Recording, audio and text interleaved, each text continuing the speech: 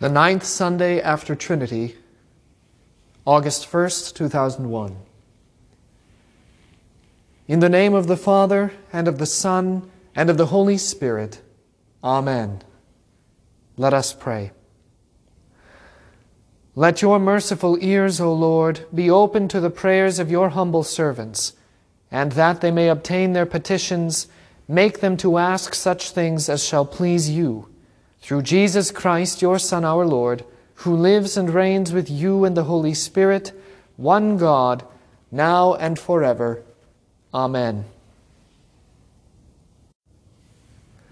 The Old Testament reading for the ninth Sunday after Trinity is from the second book of Samuel, the 22nd chapter. With the merciful, you will show yourself merciful. With a blameless man, you will show yourself blameless. With the pure, you will show yourself pure. And with the devious, you will show yourself shrewd. You will save the humble people, but your eyes are on the haughty, that you may bring them down. For you are my lamp, O Lord. The Lord shall enlighten my darkness. For by you I can run against a troop. By my God I can leap over a wall. As for God, his way is perfect. The word of the Lord is proven. He is a shield to all who trust in him. For who is God except the Lord? And who is a rock except our God? God is my strength and power, and he makes my way perfect. He makes my feet like the feet of a deer, and he sets me on my high places. This is the word of the Lord. O Lord, our Lord, how excellent is your name in all the earth, you who set your glory above the heavens. The epistle is from St. Paul's first letter to the Corinthians, the 10th chapter.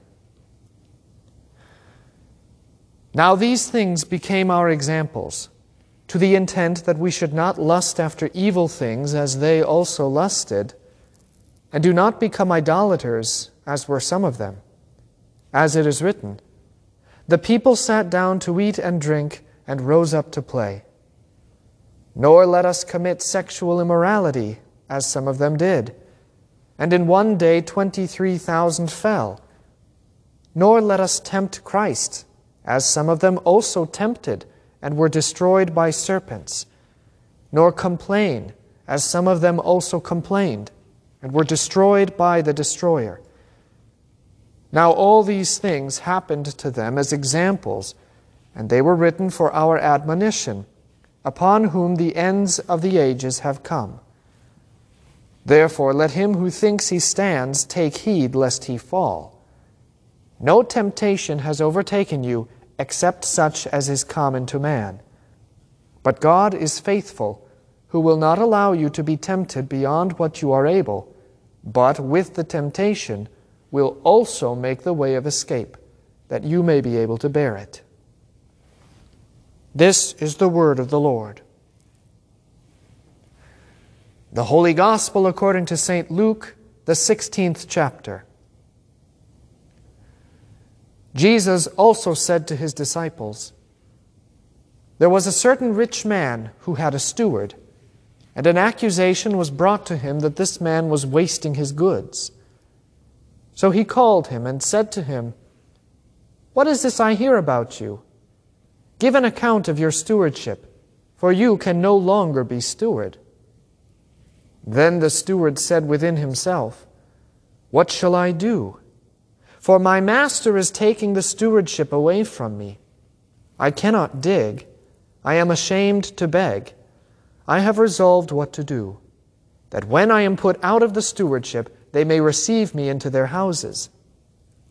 So he called every one of his master's debtors to him, and said to the first, how much do you owe my master?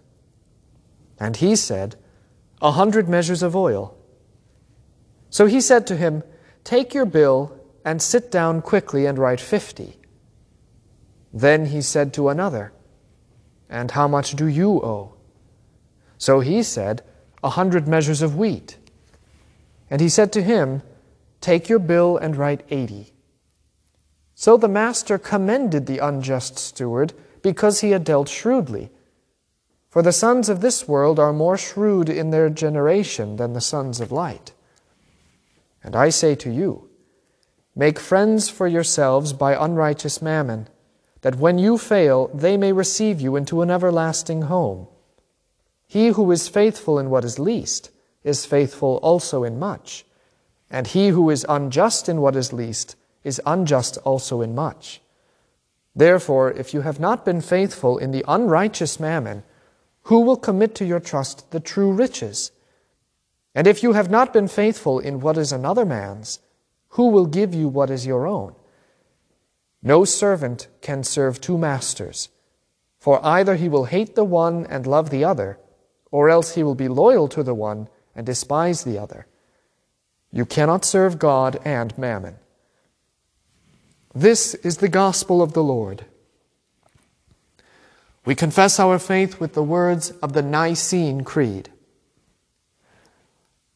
I believe in one God, the Father Almighty, maker of heaven and earth, and of all things visible and invisible, and in one Lord Jesus Christ, the only begotten Son of God, begotten of his Father before all worlds, God of God, light of light, very God of very God, begotten, not made, being of one substance with the Father, by whom all things were made, who for us men and for our salvation came down from heaven and was incarnate by the Holy Spirit of the Virgin Mary, and was made man, and was crucified also for us under Pontius Pilate.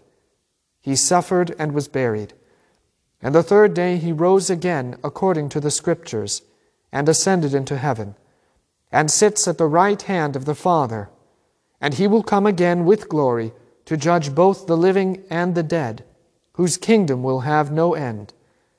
And I believe in the Holy Spirit, the Lord and giver of life, who proceeds from the Father and the Son, who with the Father and the Son together is worshipped and glorified, who spake by the prophets. And I believe in one holy Christian and apostolic church. I acknowledge one baptism for the remission of sins, and I look for the resurrection of the dead and the life of the world to come. Amen.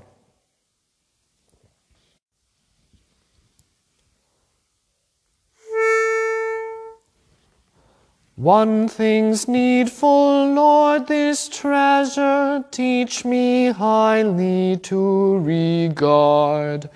All else, though it first give pleasure, is a yoke that presses hard. Beneath it the heart is still fretting and striving, no true lasting happiness ever deriving. This one thing is needful, all others are vain. I count all but loss that I Christ may obtain. Wisdom's highest, noblest treasure, Jesus is revealed in you. Let me find in you my pleasure, and my wayward will subdue. Humility there and simplicity reigning, in paths of true wisdom my steps ever training. If I learn from Jesus this knowledge divine, the blessing of heavenly wisdom is mine. Nothing have I, Christ, to offer you alone, my highest good. Nothing have I, Lord, to proffer but your crimson-colored blood. Your death on the cross has death wholly defeated, and thereby my righteousness fully completed. Salvation's white raiments I there did obtain, and in them in glory with you I shall reign. Therefore you alone, my Saviour, shall be all in all to me. Search my heart and my behavior, root out all hypocrisy. Through all my life's pilgrimage, guard and uphold me in loving forgiveness, O Jesus, enfold me. This one thing is needful, all others are vain. I count all but loss, that I Christ may obtain. In the name of the Father, and of the Son, and of the Holy Spirit. Amen. Then the steward said within himself, What shall I do? For my master is taking the stewardship away from me. I cannot dig. I am ashamed to beg. I have resolved what to do, that when I am put out of the stewardship, they may receive me into their houses. So he called every one of his master's debtors to him, and said to the first, How much do you owe my master? And he said, 100 measures of oil. So he said to him, Take your bill and sit down quickly and write 50. Then he said to another, And how much do you owe? So he said, 100 measures of wheat. And he said to him, Take your bill and write 80. So the master commended the unjust steward because he had dealt shrewdly. This is the word of the Lord. The question about every parable is not, what does this mean? Instead, it is, where is Jesus in this parable? The parables are not Aesop's fables, charming tales with a moral at the end. The parables are descriptions of God and of His work in the Christ. They point to realities, not of morality, but of life. Thus, the question must be asked about the parable of the unjust steward.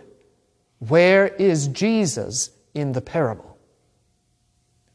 Such a simple question, yet it is more difficult to answer than it seems. The father would be the master, the lord of the house. That being the case, it is the unjust steward who represents Christ. But Christ is not unjust, neither does the Father commend cheating rakes. It is not a one-for-one comparison, but the undoubtable truth is that the Father and the Son are both the subjects of this parable. To understand the comparison better, another question to ask is this: what is the purpose of the parable? Why does Jesus tell it? The setting of the parable begins 2 chapters previously in St. Luke's Gospel. Now great multitudes went with him, and he turned and said to them, Whoever of you does not forsake all that he has cannot be my disciple. Jesus demands your all. If your right hand keeps you away from him, cut it off. If your eyes cause you to flee from him, pluck them out. If your mammon becomes your adulterous mistress, send her away for good. Jesus loves his church, and he wishes, as the great bridegroom, to wed her. He wishes to give his entire being to her, and wishes that she would receive him entirely. This is why idolatry is adultery. You cannot give yourself and receive the fullness of your beloved if you are at the same time giving some of yourself away to another. You cannot receive the fullness of God and participate in the great marriage of heaven if you secretly run off for late-night motel visits with another god. You cannot serve God and mammon. Certainly, Jesus makes this point clear in the parable. Indeed, after eavesdropping, the Pharisees derided Jesus for his parable because they were lovers of money. However, the love of mammon is not itself the central point of the parable. In fact, it is merely the outer skin of this multi-layered teaching. After having taught the crowds much about fleeing from idolatry, Jesus also said to his disciples the words of the parable. This parable is not intended for the Pharisees or the crowds. It is for the disciples. It is for you, the determined pupils and humble followers of Jesus, even in the modern age. Mass appeal aside, the parable of the unjust steward describes natures and relationships. It describes the sinner's relationship to God, the son's relationship to the Father, and the natures inherent in all those individuals. The steward is shrewd and is even commended for his shrewdness. But is the steward's shrewdness the central point of the parable? Or is it the Lord's mercy shown to the wholly undeserved steward? Consider the parable from another perspective. You are conditioned only ever to see it from the perspective of the steward. Even the editors of your Bible select that perspective, titling Luke 16, 1-13, The Parable of the Unjust Steward. But what about that steward's master? What about the Lord of the house? The Lord is a merciful Lord. That is his character. He wishes not to be harsh or cruel, simply to be good and to be merciful. The Lord of this house is comparable to the prodigal father. Both are merciful to their detriment, and both find their goods squandered at the hands of another. The Lord of the house discovers that his steward has been squandering the goods entrusted to his care. He was an unfaithful steward who cared for himself more than for the task he was given. It would be perfectly within the Lord's rights to hand the steward over to the jailers until that steward was able to pay back even the last penny. However, he does not. He simply removes the steward from his position. Does that sound like a hard-nosed businessman or like a merciful Lord? Indeed, the Lord's character as merciful is the very thing that motivates the steward to act the way he does. He says within himself, "My master is taking the stewardship away from me. I cannot dig. I am ashamed to beg. I have resolved what to do, that when I am put out of the stewardship, they may receive me into their houses." He is put out of the job, but not put into prison. This shrewd steward banks on the mercy of his master in making his own arrangements with the master's debtors. This is important because the steward realizes he cannot beg or work. He cannot help himself out of his situation. He must rely on the mercy of his master and upon the goodwill of the debtors, both external sources of aid. The steward reduces the debts owed to his master to put his master in a bind. If the master were to reverse the alterations made by the steward to the accounts, he would receive wrath from his debtors, and he would lose his reputation of being good and merciful. However, if he allows the steward's alterations to stand, he garners more favor with the debtors, increasing his reputation of being good and merciful. It is therefore not for his deeds that the unjust steward is commended. It is for his shrewdness. It is for the way he chooses to handle his crisis. For the steward relied upon the mercy of his Lord and staked everything on that mercy. The purpose of the parable, at least one of them, is to highlight the mercy of God. The Lord was merciful to the steward, and the steward concocted a shrewd plan that was entirely dependent upon the Lord's mercy. If that shrewd and criminal steward trusted in the mercy of his Lord, how much greater ought you to trust in the mercy of your Lord? And if that Lord was merciful to his unjust steward, how much more merciful will your Lord be to you? Knowing this, it becomes much easier to identify the character of Jesus in the parable. It ought to be obvious that you are the debtors. You work the ground that is not yours, bearing fruit by the grace of another, and owing a great debt to that external Lord. Yet somehow your debt is reduced. Not from 100 to 50, neither from 100 to 80, but from infinity to 0. This magnificent reduction is not yours to claim, only yours to enjoy.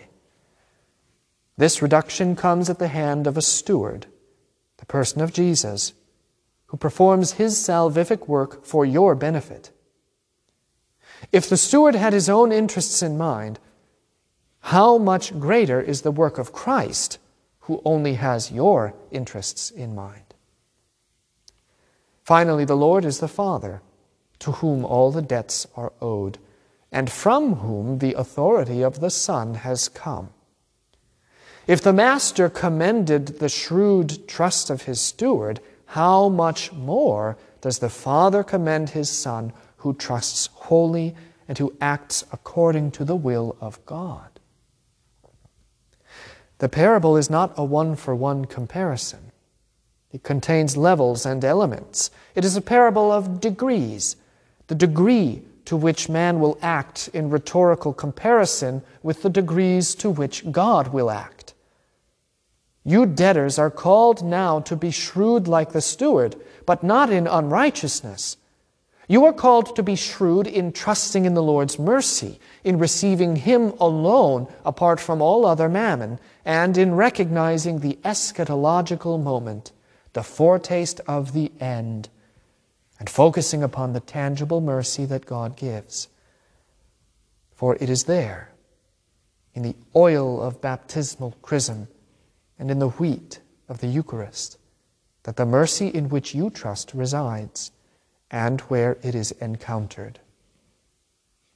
Be faithful, my little stewards, giving your all to Him from whom you receive your all, and trusting in His mercy to the end. Amen. Let us pray for the whole Church of God in our Lord Christ Jesus, and for all people according to their needs. For the Spirit of God to remain within His Church, to defend and protect her from adversity, to preserve her from heresy and schism, and to be the breath of divine bellows that stokes the fire of faith and pure confession, and for upright and steadfast men to bear the holy orders of God faithfully. Let us pray to the Lord. For the people of Christendom, that residing within the Church, they would inhabit a city of God set apart from the world. For the saints and martyrs of the faith who have gone on before us, of whom the world was not worthy, that they may rest in the peace won for them by Christ as they await their due reward at the last day, and that their deeds in life would embolden all Christians to be faithful even unto death. Let us pray to the Lord. In thanksgiving for regeneration and rebirth, for an increase of piety, love, devotion, and upright Christian living, for a resurgence of the faith, and for strength to rebel against the spirit of this age, let us pray to the Lord. for our country and all within her who serve to govern and to rule, for Joseph our President and Michael our Governor, for those who strive to preserve and uphold law and good order, for those who defend this country and her people, for kindness and compassion among the peoples, for concord among all nations, and for love to abound, let us pray to the Lord. For deliverance from every sin, error, evil, discord, and strife, for an end to war, bloodshed, sedition, and rebellion, for the work of God to chasten and to heal, for true humility in faith, for the conversion of the pagans and the return of the apostate, for the destruction of the proud and the upright, and blessing to the meek, and for forgiveness and repentance to our persecutors, slanderers, and enemies. Let us pray to the Lord. For mercy to the sinful, for provision to the innocent, the widow, the orphan, the homeless, the abused, and the needy. For the Comforter to heal the downtrodden, to raise up the brokenhearted, to embrace all victims of violence and suffering, and give joy to the depressed and peace to the anxious, and for the dissolution of all spiritual poisons among the people of God, let us pray to the Lord. For the healing touch of Christ, our good physician, for the preservation of the body against all trouble, want, sickness, anguish of labor, peril of death, or any other adversity, for all who suffer ailments of body or soul, especially Gordon, Sandra, Daryl, Sherry, Ron, Ken, Barbara, Jeremy, Janine, Judy, Bob, and Judy. For those near death, for comfort to those who mourn, especially the family of Carson, and in eager expectation of the last day, let us pray to the Lord. Almighty Father, everlasting God and Lord, we sing with tongues of angels that you are holy. Though we cannot now comprehend you, grant us to know you. Though we cannot now see you, grant us to see your work. Though we cannot now gaze into the depths of your mind and will, grant us to gaze into the depths of your love. For you have given us your only begotten Son and his Holy Spirit, that through them we would be united to you even as we are pilgrims in this life. Joined to Christ, let us be branches of one vine, united in the spirit of peace, love, joy, and compassion, and bearing these fruits as a living body, held together by the bonds of Christ's own flesh and blood. Just as this bread is gathered together from countless scattered grains, and the wine from many grapes, so may your church be gathered together from the ends of the earth into your kingdom by this same Jesus Christ our Lord, who now lives and reigns with you and the Holy Spirit, one God, now and forever. Amen. Lord, remember us in your kingdom and teach us to pray. Our Father, who art in heaven, hallowed be thy name. Thy kingdom come, thy will be done, on earth as it is in heaven. Give us this day our daily bread, and forgive us our trespasses, as we forgive those who trespass against us. And lead us not into temptation, but deliver us from evil. For thine is the kingdom, and the power, and the glory, forever and ever. Amen.